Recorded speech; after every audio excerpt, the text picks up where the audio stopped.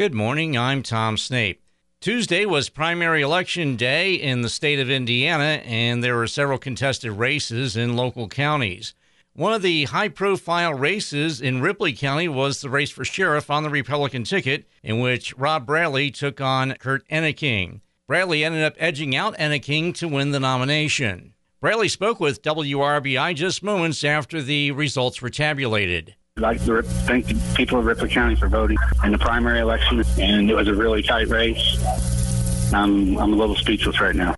Bradley is a longtime Ripley County deputy, and does he feel his experience put him over the top? It could have been that, and just the grassroots effort of the people behind me, helping and getting signs out and talking to people for me. I believe that's probably a big part of it right there. I can't thank those people enough. In other contested races in Ripley County, incumbent assessor Shauna Bushhorn held off challenger Richard Block. Incumbent District 2 County Councilman David Tebbing down challenger Richard Stevens. On the Democratic ballot, it was Charles Meisberger over Philip Morgan for Shelby Township trustee. In Decatur County, former Greensburg Police Chief Bill Meyerrose easily won the Republican nod for sheriff over Deputy John Organist.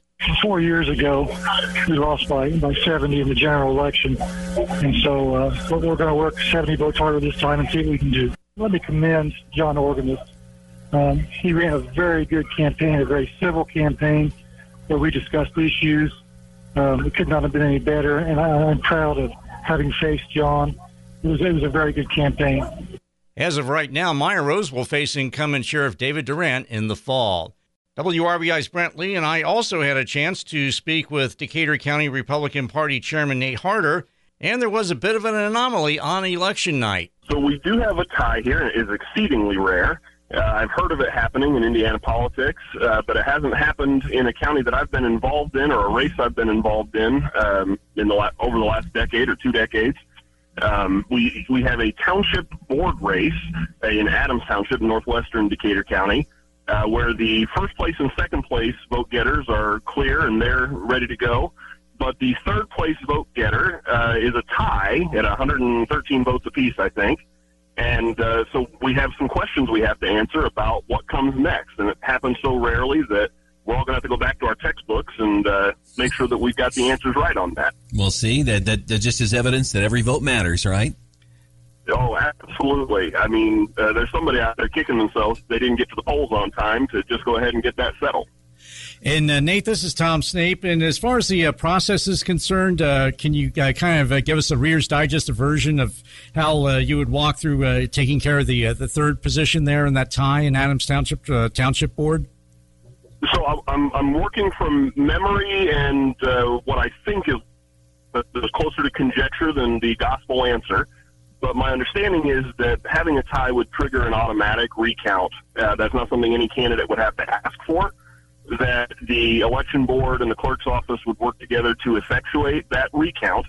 And then if it is still tied at the end of that, then we would move to some other, test of luck to see who gets it. It's not unheard of in Indiana to have a race like this decided by a coin flip. And so I suspect that could be where we're headed. Okay, so and then looking at it, it looks like Bethany Fellows with 14% of the vote. Roger Drummond also 14% of the vote. Looks like Ken Ewing was the top vote getter in that one, 26%, and then you had Dumont and Fellows with 14%, and then you look down. Rick Eckert and Andy Hunter each with 12% of the vote, and these are down to the point percentages that all four of those candidates are at. I mean, that is indeed a rarity. It sounds like some folks are going to have their work cut out for them, Nate. It's going to be very, very difficult, I'm sure. Now, I will say the only one that they have to sort out is that third place position, because regardless of the tie for what amounts to fifth and sixth, I guess, would not be selected to be on the board. And so I don't know that would be eligible for a recount or termination of that tie for those positions. So I think it'll just be a focus on the other two. But indeed, what a rarity to have that come up. We also asked Harder what were some of the other things that stood out during the primary process. There were some races that I thought would be much, much closer. You know, the kinds of races that had 4 or 5 candidates. And what I saw over and over again today was some of those races were settled with the winner having over 50% of the vote, getting a true majority instead of just a plurality. And I think what you can attribute that to is the hard work and shoe leather campaigning that goes into a race to actually connect with the voters. It's not about how much money you spend. It's not about even name ID or relationships. It's about whether you're willing to do the work. And we've seen that trend in Decatur County with races going back to Darren Covington for city council and Josh Marsh for mayor. What we continue to see is the folks who put in the work to actually meet the voters end up winning, and sometimes winning really big. So I just encourage them to continue doing that. And anybody who's thinking about running, put on your walking shoes. And one of those candidates who won with over 50% of the vote was Jeremy Pazel, who easily won the nomination for Decatur County Commissioner in the District 2 GOP race over 3 other candidates. It was a very good day. It's very humbling to go through a process like this over so many months of working so hard and to see such a resounding answer from this kind of a community that what I am offering to Decatur County really is what they want. It was really a phenomenal day and something that I couldn't have even imagined. And Jeremy, what do you feel is the difference that separated you from the other 3 candidates in this race? Personal contact. I really put that as a priority going forward from when I announced my candidacy to today. I really wanted to make sure that I was getting out there and making personal contact with as many people here in Decatur County as I could, whether that was by phone or by going and knocking on someone's door or going to as many events as I could squeeze in during this campaign. It really was personal contact because I have a message here that really resonates with folks, and I really want to work hard for our community. But in order to get to where we are tonight, it really took that personal contact. And one of the other winning candidates in Decatur County Tuesday night was Ashley Emsweller-Hungate, who won the Republican primary in the Decatur County Council District 4 race. We're one step closer to continuing my work as county councilor in Decatur County. I'm very excited for the work that we've done so far. I'm glad to continue learning and serving the citizens of Decatur County. I'm very appreciative of my opponent. He ran a great race, and I look forward for things to come. Richard Mays provided the opposition in that race. Hungate garnered 62% of the vote. We'll continue with our look back at Tuesday's primary election results right after this. Don't adjust your radio. The sound that you hear is your stomach. You're having trouble focusing. You can't recall your last meal. You're trapped in the hunger zone. The solution, Batesville To Go. Let To Go deliver a hot, fresh meal to your home or office whenever hunger strikes. To Go delivers the best food from local restaurants. Visit us online at togodelivers.com or call us at 812-727-8800. Batesville To Go. Big city convenience, small town taste. And welcome back as we continue our look back at Tuesday's primary election results around southeastern Indiana. Other winners in contested GOP races on the ballot in Decatur County included Janet Templeton Howell in the clerk's race. Rachel Connell-Adams won the 3-way race for Adams Township trustee. Beverly Rivera beat 2 others in the Washington Township trustee race. And it was Ronnie Bruner winning the GOP nod for Clinton Township trustee.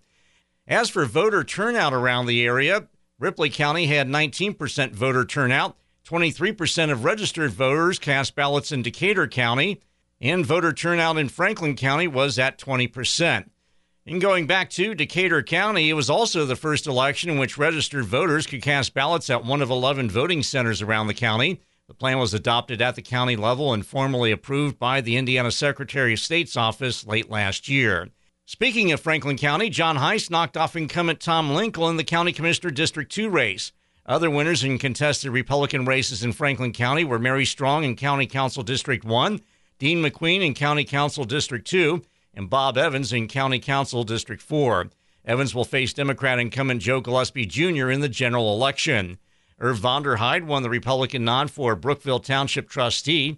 In a pair of Brookville Town Council GOP races, Bridget Hayes won in Ward 2 and Earl Moore advanced in Ward 4. The lone contested race on the Democrat ballot was for Blooming Grove Township trustee, where Vivian June Shepler easily won the nomination. Turning to the State House, the Republican nominee to replace State Representative Cindy Zemke in District 55 is Lindsey Patterson, who topped 3 other candidates to win the nod. We knocked on a lot of doors. My team itself, we all believed in each other. They believed in me. And I feel like they understand that I'm going to stick to my word with the things that I say. And we just had a good time as well, meeting everybody and just getting out there. And we had fun with it. And what do you feel was the difference between you and the other 3 candidates in this particular race? I think we worked really super hard. We knocked on a lot of doors. My team itself, we all believed in each other. They believed in me. And I feel like they understand that I'm going to stick to my word with the things that I say. And we just had a good time as well, meeting everybody and just getting out there. And we had fun with it.